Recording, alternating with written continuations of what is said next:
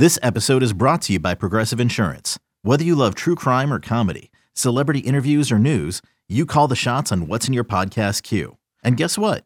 Now you can call them on your auto insurance too with the Name Your Price tool from Progressive. It works just the way it sounds. You tell Progressive how much you want to pay for car insurance, and they'll show you coverage options that fit your budget. Get your quote today at Progressive.com to join the over 28 million drivers who trust Progressive. Progressive Casualty Insurance Company and Affiliates. Price and coverage match limited by state law. It's the amazing Rico Brogna podcast with your host, Evan Roberts. And all you guys were so concerned.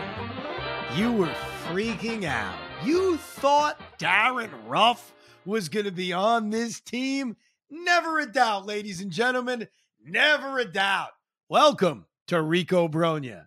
On the day and the day after, the New York Mets said, Darin Ruf stinks. Let's DFA him. We'll talk about that, plus the other Met roster decisions they have made as they pare it down to 26 men. I do admit, before I continue saying, I'm right, I was a little nervous the other day when we recorded the Rico Brogna in which we talked about Vientos being sent down and Beatty being sent down.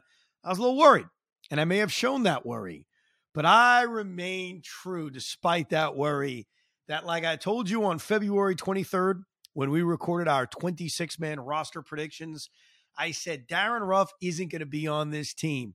But that man I'm pointing towards, Pete Hoffman, he was so negative. All he said is, you're wrong. Ruff's going to be on the team. Billy Epler's proving to all of us how smart he is. So, Pete, I know you're happy. You're happy to be wrong, as am I, when I don't want to be right about things. How do you feel knowing Darin Ruf will never play for the New York Mets again? Listen, I'm actually relieved. This is great. But to be fair, I'm going to give myself a little credit here because for the majority of this offseason and spring training, I was right. I missed it by 3 days. I was close by 3 days that Darin Ruf was still on this roster.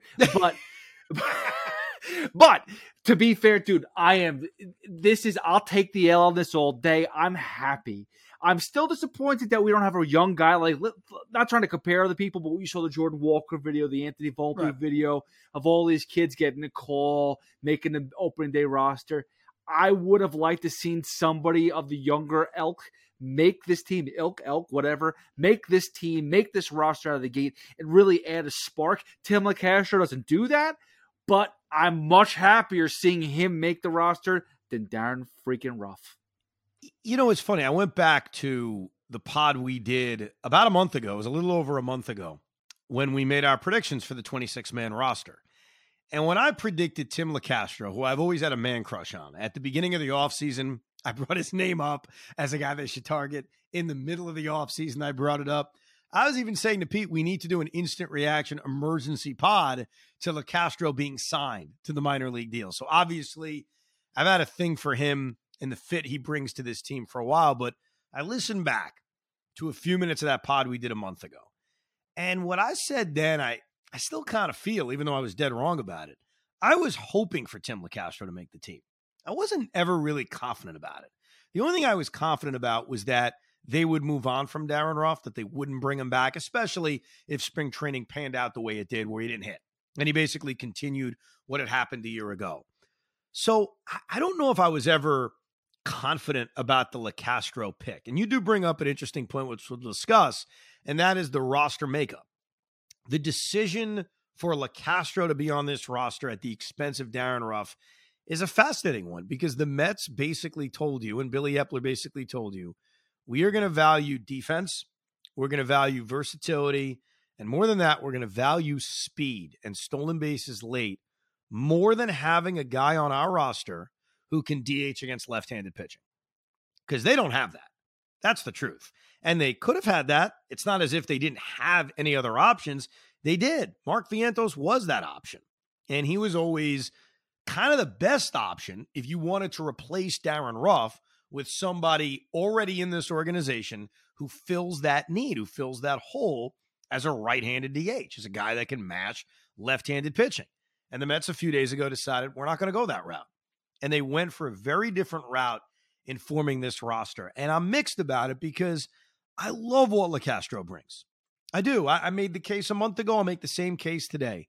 In this day and age, with the new rules that have been created, not only with the kind of shorter distance between first and second, but even the pitch clock rules and the idea that you can't pick off more than 2 times. If you do it a third time, there's a balk. Speed is going to play such a huge part of this sport. And the Mets have brought in a super deluxe pinch runner specialist, which I've always liked, by the way. Terrence Gore last year, I've always liked having a guy like that. But I think it matters even more in this day and age. So I love that. I love the fact that they have a guy on this roster that fits that bill. I love the fact they've got a guy who can play a decent center field, left field, and right field. I love that. And I think that makes this team late in games a more dangerous team. But they do not have a right-handed DH. You know, the New York Mets are going to play, I think it's 3 games out of their first 6 or 7. I haven't counted that ahead of time, but I know with the Marlins, where they're going to face left-handed pitching. There's going to be a lefty on the mound. So you have to ask yourself, who's the DH that night? And we had talked about this in the past. What would it look like if LeCastro replaces Ruf? We always knew Luis Guillermo would be on this team. We always knew, obviously, Tomas Nido as the backup catcher would be on this team. We always knew Tommy Pham would be on this team. They signed him to a guaranteed contract.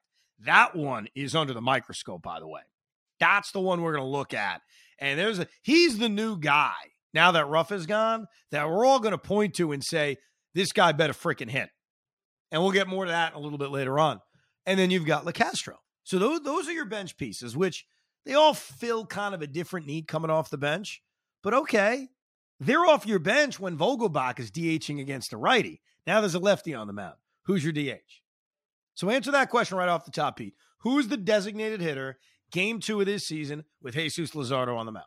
Escobar, and you're going to make Guillermo your third baseman. Interesting. That's your first response. Yep.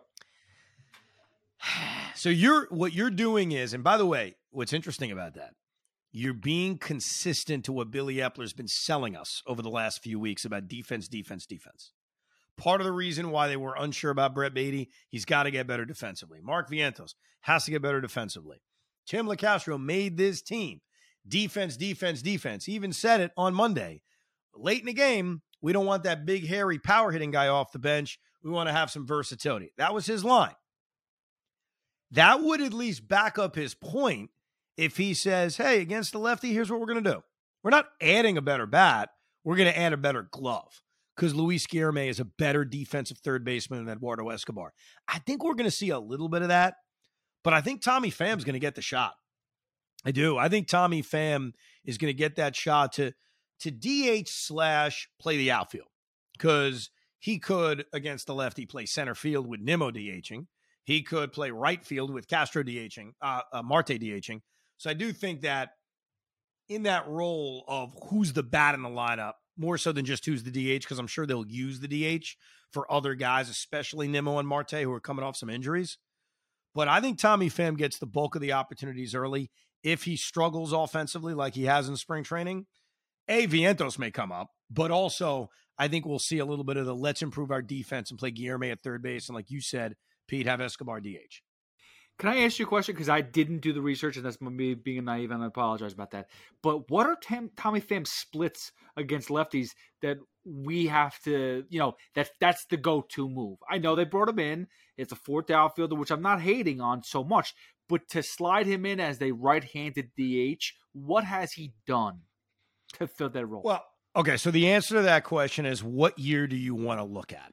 I think looking at the entirety of his career, sure, we can do that, but we could also look at what have you done recently. A year ago, which is, I think, the first thing you want to look at because it was last year, Tommy Pham had a bad offensive season.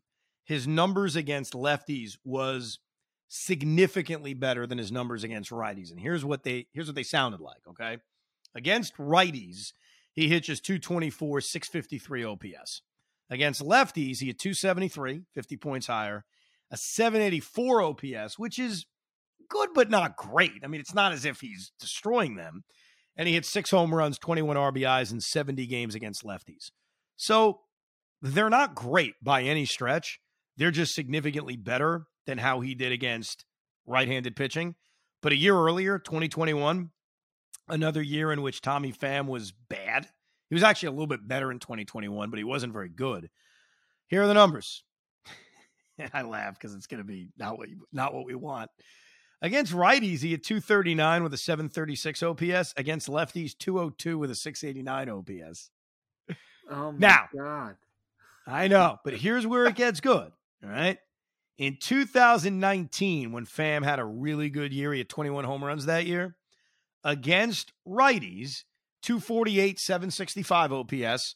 But against lefties, all right, he went 340 with a 945 OPS. How about that? Yeah, but that was 4 years ago. Yeah, that's the problem. I mean, I know. come on, We're dude. looking at numbers from 3 years ago to justify, oh, well, that's good. Here, okay, so just one thing that I want to touch on that I want to go back to something. They talked about Epler and company talked about how there was a tough decision for them to have to tell Darin Ruf that he couldn't make this team. There was a very tough spot for them, but yet they had no problem telling Mark Vientos, "Hey, you're going to AAA." Explain to me how you have a bat that may be able to be more suitable for your lineup, and yet you have no problem doing that, but yet it's so tough to break Darin Ruff's heart. Well, because, first of all, Billy Epler was breaking his own heart because he had to admit, which he did to his credit, this was a bad trade. I made a very bad trade. But I think when you DFA a guy, you're firing them. You know, that's really what you're doing. You're firing the guy. You're like, you're gone. We're going to pay you money to leave. Nobody's going to claim you off waivers. Then you're going to refuse a minor league assignment and you're gone. When you send a guy to the minor leagues, you're basically winking at them and saying, we see you soon. We believe in you and you'll be back. And so I think that's the difference between DFAing a guy and telling another guy, hey, we're going to send you down for a little bit. But I got to give Billy Epler a little bit of credit. I do. I have to be fair about this. You mentioned this a lot. I even gave you credit, mentioned it the other day, that it feels like Billy Epler is trying to force Darin Ruf down our throats to justify a bad trade. And sometimes in sports, you have to just admit that you made a bad move. That you just have to say, look, this didn't work out. This is on me. I'm going to take my L and we move on. And to Billy Epler's credit, he did that. He did. He said point blank, it did not work out. And I appreciate that because while it's still a bad trade that can get even worse, and we'll get into the four guys they gave up and examine their futures and how bad this trade can be, I appreciate you not making it worse. And Darin Ruf being on this roster and getting the at-bats against lefties would have made it worse because then you'd be forcing him down our throats. So give Epler credit for this. It was a bad trade that, again, we'll examine more, but at least he was able to move on in a few months and not force this down our throat any more than he did. But now Darin Ruf has turned into a more expensive Tommy Pham. And how long? And listen, I would like to see Tommy Pham produce. I don't think anybody's sitting there rooting for Tommy Pham not to produce. But you just went through his numbers, and they're nothing to really sit there and be like, oh, I can't wait to see this guy hit the cover off the ball. Like, I'm nervous. So here's where it's a screw up, but let's see what. Well, it's not a screw up yet. Tommy Pham has never played a major league game for the New York Mets. So I want to be fair about this. We can examine last year and the year before that all we want. Tommy Pham is still not suited up as a New York Met yet. So for me or you to call it a failure is not fair. But here's my point on this. Knowing what happened with LeCastro, which you could have predicted. He had a big spring training, but no one's confused enough to think Tim LeCastro is going to hit 280. He's not a good hitter. I'm not presenting him as one. I'm not even suggesting LeCastro is a guy who plays regularly. He's a bench piece, right? So he's far removed from the right-handed DH spot, but he's their fourth outfielder. If you knew Tim LeCastro was going to be your fourth outfielder, it would have made Tommy Pham less needed by this team. And so what you would have done was, not sign Tommy Pham and have Vientos or somebody else be that right-handed DH. By having Pham and LeCastro on the roster, you have two guys, I don't want to say that fill the same role because they are different, but they're both outfielders. And Pham would have been less necessary if you had the foresight to know, hey, Tim LeCastro is going to have that role. And then that fourth spot on your bench could be the more traditional right-handed DH spot. They're not going to cut Tommy Pham in a month. All right? It's not going to happen. Tommy Pham's going to be on this team, and hopefully he's going to be awesome. It is not fair to kill him for spring training, and I'm not.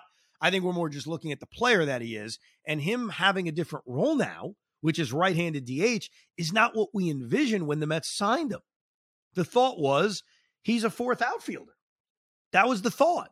So if we could go back into time and we could almost grab Billy Epler and say, Billy, Tim LeCastro is the fourth outfielder, then there would have been less of a need for Pham to be on this roster. But here's what I wonder about, because I don't think the Mets are going to take my other piece of advice, which I've had, which is, why do you need to carry 13 pitchers? If you carry 12 pitchers, this becomes less of an issue. Okay? If Dennis Santana's not on this roster and the Mets are carrying 7 bullpen arms to go along with 5 starting pitchers, that allows you a 5th guy on your bench.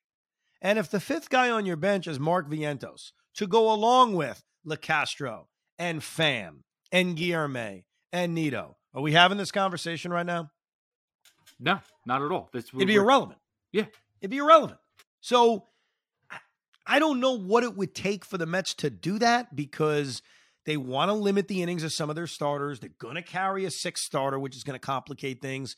So I don't know if there's ever going to be a time where they'll feel comfortable with having 7 guys out of their bullpen, but that's the answer to a lot of these issues. And it would make Tim LeCastro and Tommy Pham fit on this roster with a guy that can hit left-handed pitching. Because the biggest problem that comes out of all this is they do not have a right-handed DH. That guy is not on this freaking team. And mark my words, come August, whoever's playing against lefties is not on the major league team right now. Maybe it's Vientos himself. Maybe it's Beatty facing lefties with Escobar as the right-handed DH, or maybe it's a trade acquisition. But it's certainly not the makeup of the roster they're setting out for opening day. Right, and this is why a lot of people think that the Mets are worse in a lineup this year than they were last year. And I can't argue with it at times, because I feel like the game plan to go in there with a DH, like, I don't understand where we went wrong. Like, J.D. Davis, not saying that he was unbelievable, and not saying that we were done with him too. It felt like as fans, we were done with J.D. Davis as a right-handed DH for us. But I just don't understand how they could sit there and say, we're better than we were last year. On the other hand, though, I look at it and go, they did win 101 games with this lineup, basically, with almost an identical lineup with no true DH. So we can't be all that bad, right? Yeah. Oh, no. I would say yes, because their production from DH last year was really, really bad. It was one of the worst in baseball. Their production from catcher was really, really bad. It was some of the worst numbers in baseball. And I would argue that those 2 position groups will be better this season. Now, one pushback on me clearly would be, well, how are they going to be better at DH if they don't have a right-handed DH? And I agree. Off the top, they don't. I think Vogelbach, despite a bad spring training, is going to be productive against right-handed pitching. And I think he's going to be more productive than what we saw from the first half last year with Dominic Smith having that role. Okay, so right off the top, I think they're improving in that regard. I don't believe what they're going to do in April against lefties at DH is sustainable. It's not going to last. Mark Vientos is going to be on this team. The question I have is how? Do they kind of reevaluate LeCastro and say, it's not worth it, sure he steals bases and moves on? Is it Tommy Pham? Probably not. Is it going short on a pitcher? Like, how do they get back to Vientos where he becomes the right-handed DH? Is it a guy getting hurt? Like, and what I mean by that is, knock on wood, because I don't want anybody hurt, but if Mark Canha went on the injured list, right? Let's just say, goes on the injured list. The guy you call up is not an outfielder. You already have 2 outfielders. The guy you call up is Mark Vientos. You could argue Brett Beatty too, but for the sake of this, Mark Vientos. And then your left fielder is either Tommy Pham or Tim LeCastro, or it's Jeff McNeil, and Mark Vientos is on the roster. So I think if anybody gets hurt and goes on the IL, a guy you can instantly call up is Vientos or Beatty, but for the sake of this, Vientos. So I think that the right-handed DH slot is going to change. I'm just not sure when, and I'm not sure how. And then naturally, you look at guys on this roster and say, will Eduardo Escobar have a better year than he had last year? Will he have a better first half than he had last year? Will Alonzo, McNeil, and Lindor basically repeat what they did last year? I think they can be comparable. I'm not sure Jeff McNeil's going to win the batting title. Not sure Lindor's going to have the same amount of RBIs, but can those three guys continue to be productive? Can Starling Marte be productive, if not more, because he's healthier? Can Brandon Nimmo repeat those numbers? I think they have a lot of guys who could at least repeat those numbers. And if you're getting more production out of DH and catcher, there you go. You're a top 5 offense in Major League Baseball. Period. Stop, right? Yeah, well, and Narvaez, not for nothing. That's the one part. That's the one spot where we were hoping that Francisco Alvarez was going to make this team. Clearly, that didn't happen. But Narvaez is actually an upgrade. Like, no one could think about it. No one thinks that at all. But compared to James McCann, clear upgrade. Yeah, I think it depends what Narvaez shows up. I mean, Narvaez has had some down years like last year, but he's also a guy capable of hitting 22 home runs in a season. So which Omar Narvaez is there? As far as the Ruf trade, to put kind of a bow on that disaster, the New York Mets gave up 4 players for Darin Ruf, one of which you mentioned already is J.D. Davis, who's had a good spring for the Giants. He had a very good second half, or at least month and a half after the trade. 800 OPS, started hitting lefties, hit 270. He was good. He was already a lot better than Darin Ruf. And we saw glimpses of J.D. Davis when he was here. I was never at the point where they had to get rid of J.D. Davis. I wasn't done with him necessarily, but he wasn't producing enough. And I think clearly the Mets we wanted some kind of upgrade. The problem was Darin Ruf wasn't the upgrade. But J.D. Davis was player number 1 in the deal. Player number 2 was Thomas Zapucki.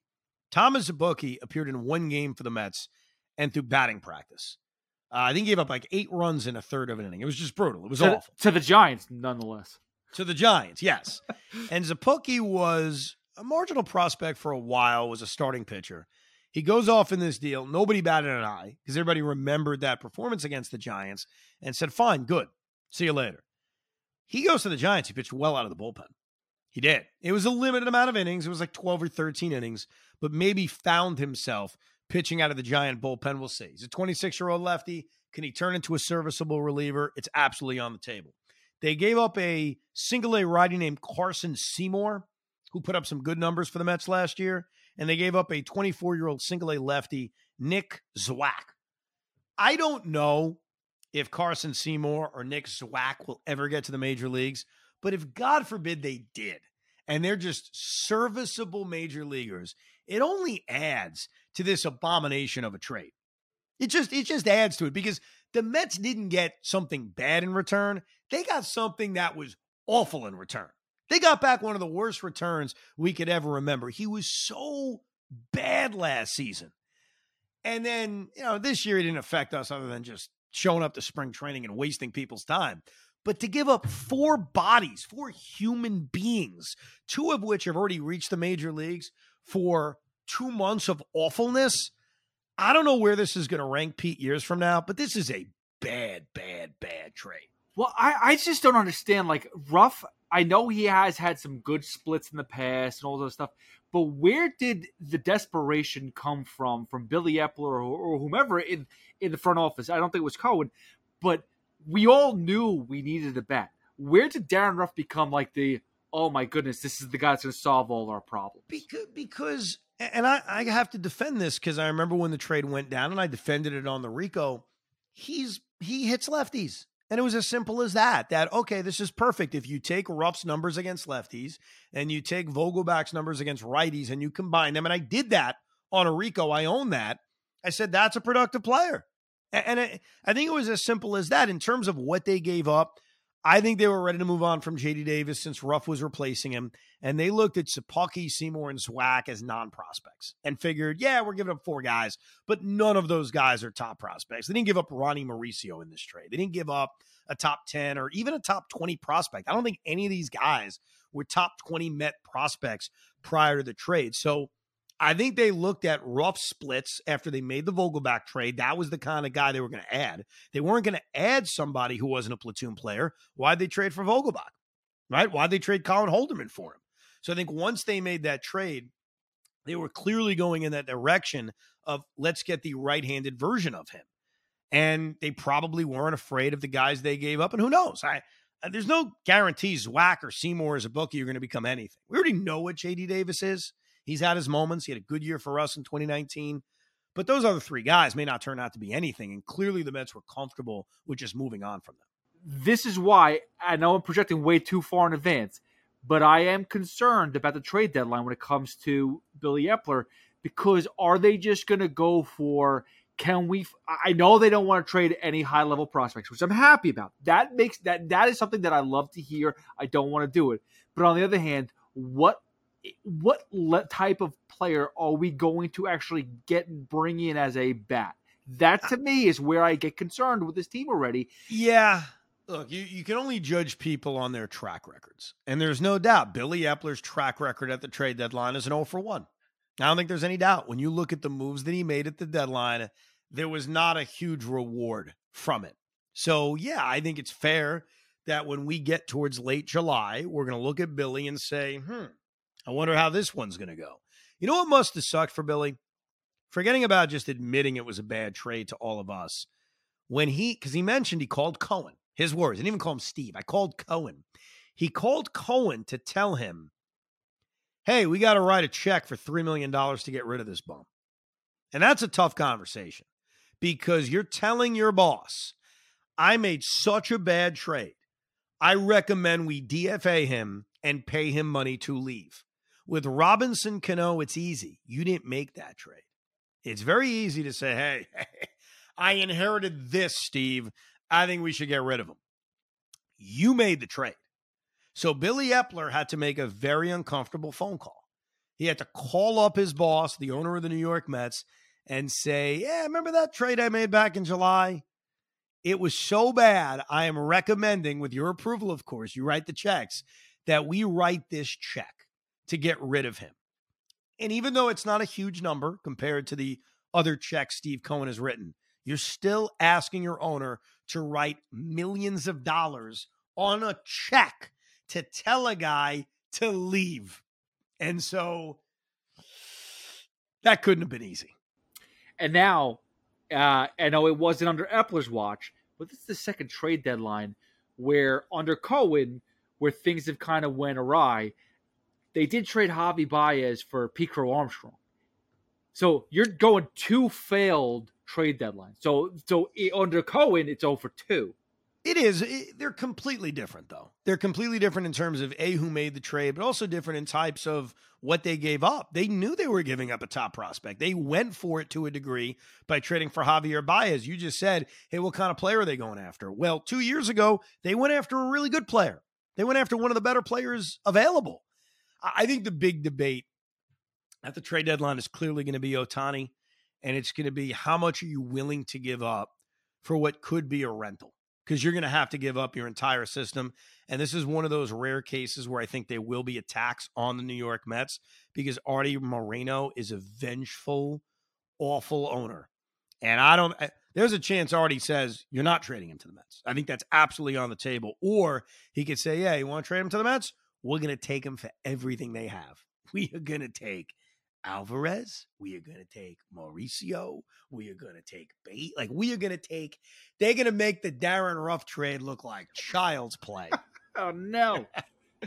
As far as the bullpen is concerned, Tommy Hunter made the team. Congratulations. That's a bet. I take some blame on this because I think when we were talking about bullpen options, and that one was very tough to predict, I looked at TJ McFarland and thought, oh, that's a guy. He's got a connection to Buck. They could add another lefty to the bullpen to go along with Brooks Raleigh. And I forgot about Buck's love affair for Tommy Hunter. And the truth is, Tommy Hunter has been on the Mets now for 2 separate years. He was actually even here before Buck was here back in 2021. For a short period of time, he was here. Tommy Hunter pitched 8 scoreless innings in 2021. Last year, Tommy Hunter gave up 6 earned runs in 22 plus innings, which is a 2.4 ERA. Tommy Hunter's been a good Met. He's been good. He got another non-roster invitee this season. He is 36 years old, going to turn 37 in the middle of the year, so he's no spring chicken. And he's one of those relievers that's, bounced around baseball, the Phillies, the Rays, the Orioles, Cleveland. He's been everywhere. But he does make a lot of sense on this roster. It makes a lot of sense in terms of he had a good spring training. He pitched well for the Mets last year. He pitched well for the Mets the year before. There was really no mark against him. So bad job by us by not giving him more of a shot when we were talking about all the possibilities to make this roster. Jeff Brigham, guy like that, he didn't make the team. The other one we couldn't have predicted is Dennis Santana. It looks like Dennis is going to make the team. He was a guy they picked up a couple of weeks ago. Hasn't pitched that much in spring training, but another one of those guys, veteran reliever, maybe you get a great year out of him. And it's also really temporary because these names are going to change. They're going to change because guys are going to go on the IL, and they're going to change because guys are going to go up and down. That is clearly going to happen. We obviously were wrong about the amount of bullpen spots that were up for grabs because none of us could have seen Edwin Diaz getting hurt. But Brooks Raleigh should be ready to go. And the core of this bullpen, the guys who are going to be asked to get the biggest outs of the game, at least from the get-go, because things can change based on the seasons that guys are having. Drew Smith, Brooks Raleigh, David Robertson, Adam Ottavino. And I've been giving it more thought. I do not think that David Robertson is going to be the closer. I think David Robertson is going to get a lot of opportunities in the ninth inning, but I think Buck Showalter, who did it last year with Edwin Diaz, I think it is going to be about matchups. I really do. I think that we are going to see days where Brooks Raleigh is getting saves. I think there's going to be days where David Robertson is getting saves. I think there are going to be days where Adam Ottavino, especially against a right-handed lead-in part of the order, is going to be getting saves. And maybe Drew Smith. Drew Smith had a weird year last year because he was really good early on. Then he started to struggle. Which Drew Smith are we going to see? Those other guys, Santana, Negosic, Hunter, they're probably going to be kind of more towards the back end, needing to prove themselves, really. But those four guys at the top are going to be asked to get, I think, the high leverage outs. And there isn't going to be a closer. And you look around baseball, Pete and I had our fantasy draft the other day, and we're in a league with saves and holds. Luckily, that's easy for us because guy gets a hold, great. Guy gets a save, great. We don't live in a world anymore where guys are just getting saves. There's a lot of teams in baseball where there are going to be multiple guys getting the saves. Multiple guys are going to be getting that ninth inning. It's going to be all over the place. But I'm actually comfortable with this. Like, this is something where, like, a lot of people are like, oh, my goodness, the season's over because Edwin Diaz isn't there.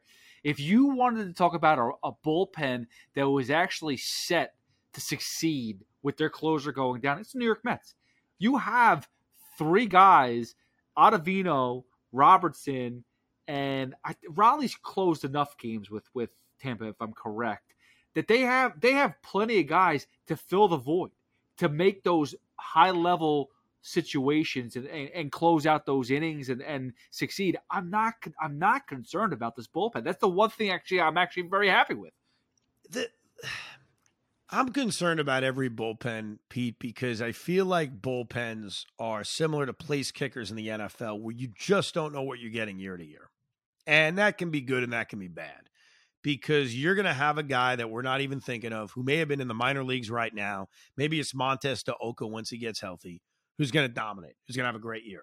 And there are going to be guys, unfortunately, Adam Ottavino may be the leading candidate for this, who just have a bad year after having a great year. Remember Aaron Loop? The Mets moved on at the right time, but they let Aaron Loop go. He goes to Anaheim. He's mediocre. And that's a year after having like a 1.2 ERA. So I get what you're saying, by the way. I'm not saying you're necessarily wrong that they were equipped to deal with this because they had a lot of depth in their bullpen. I just think bullpen arms are so up and down. David Robertson too. Like David Robertson and Adam Ottavino are perfect candidates to not be nearly as good as they were a year ago. If they're as good as they were a year ago, the Met bullpen's in great shape. They both had really good seasons. It's just, you don't know from year to year, and that's what's so scary. No, I get that, but the one thing that I will say is Adam Ottavino and David Robertson are both veterans enough where they've been through those up and downs before too. So it's not like it's going to be like, oh my goodness, I'm having a shaky season. How do I improve from here? How do I get it back to where it was last year?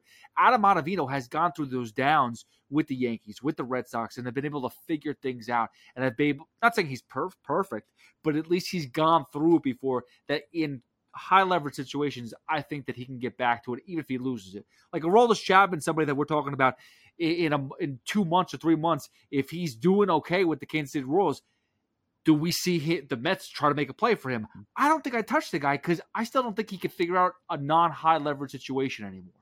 Yeah. I mean, there are going to be guys. I don't know if it's Chapman to your point, but there's going to be guys who we're not even thinking of who are going to be targets at the trade deadline.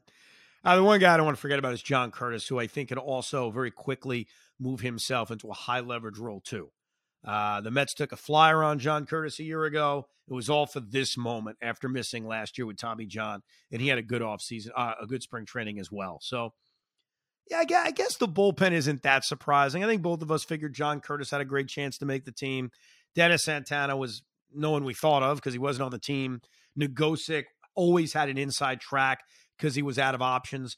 They also announced that Tyler McGill was going to the minor leagues. Not a surprise. I think we talked about that on the last Rico, the Rico before that, where one of those guys, Peterson or McGill, were going to go to the minor leagues. It doesn't mean they're not going to be back real soon. The Mets are going to use a 6-man rotation at times throughout the season. Tyler McGill is going to be that guy. David Peterson completely earned, not just from spring training, but even last year, he earned the top crack at this 5th spot in the rotation, even though it's really the 2nd spot in the rotation because he's pitching the 2nd game of the year. But whatever. Tyler McGill pitched the 1st game of the year last year. What the hell does that mean? So David Peterson deserves that first crack. Tyler McGill is going to remain a starting pitcher at AAA, and then he's going to come back. And he's going to come back relatively soon to fill in, hopefully not for somebody hurt, but just to add a 6th guy to the rotation. And then, I hate to tell you this, someone's going to get hurt. Someone's going to miss hopefully only a couple of starts, but someone's going to miss time. And then Tyler McGill's in the rotation. And then eventually Elisar Hernandez is in the rotation. And then Dylan Bundy is in the rotation. Joey Lucchesi, let's go. Joey Lucchesi, like all these guys at some point will get starts. That's going to happen. That's just the way it is. But Tyler McGill going down to the minor leagues, no surprise at all, no issue with it. David Peterson deserves this crack in the rotation, and he's going to get it day 2 of the season. So I had a hypothetical because I work with a lot of Yankee fans, and I've heard a lot of Yankee fans say, Volpe made the team, Gleyber Torres, the best option is to trade him. So I threw this out there just to see what people thought. I want to hear what your reaction is because it's weird the reactions I've gotten from Yankees and Mets fans. Would you trade Gleyber Torres for either Carlos Carrasco, David Peterson, or Tyler McGill? I would not trade. Where the hell is Gleyber Torres playing, by the way? Right. Let's start with that. Like, what's your plan? McNeil goes to the outfield? Right. McNeil goes to the outfield, and then Torres could be the right-handed DH at certain times, too. Yeah, honestly, probably I would make that trade just because I think Gleyber Torres still has that kind of star potential, even though he's taken a step back the last couple of years. So probably, if I had to rank the order of importance on it, I would actually want to protect David Peterson amongst anyone else. Carlos Carrasco is a veteran righty. He's probably not going to be back next year. Short term, it would hurt your rotation depth. But yeah, at the end of the day, am I trading Carlos Carrasco for Gleyber Torres? Absolutely. After that, I would probably do Tyler McGill. David Peterson, I'm scared about trading because I think he's got a chance to be really good. I think that. I think he has a chance to be really good, but it's not going to happen, Pete. You know these Met-Yankee trades, they're not going to happen. Well, you should call up the overnight at WFN and suggest this to Licata, and he'll yell at you. I would have called up McMonagle the other night, but the phones weren't working.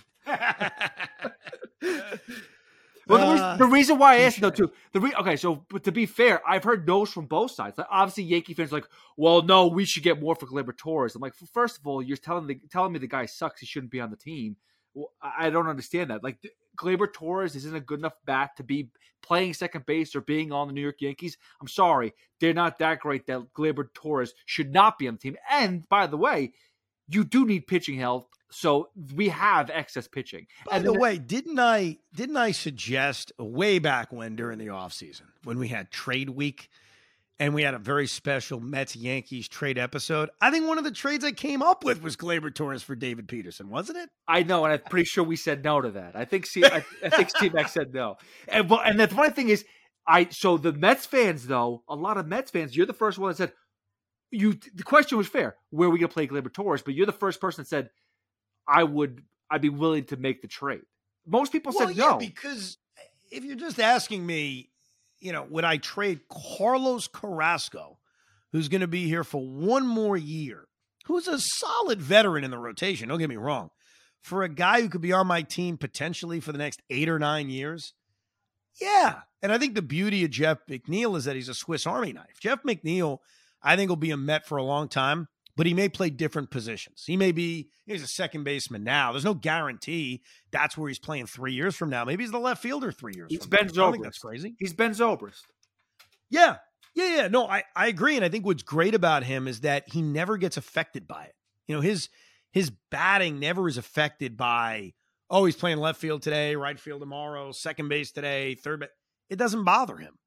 But that trade's never going to happen. I don't feel a Met trade, and you could save this if I'm dead wrong.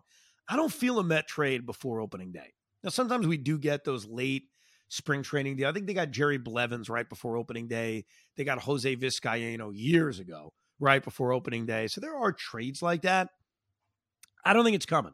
So if you're waiting for the right-handed DH via that, it's not happening. I think a lot of the Met additions, I'm not saying it's a trade deadline edition because that's months from now. They're coming from within. Now, they got 2 guys right now in their system that are on the verge of being called up and maybe having prominent roles in this offense, and Mark Vientos and Brett Beatty. They are not spending the entire year at AAA. Francisco Alvarez may spend the entire year at AAA. I would not say that about Mark Vientos and Brett Beatty.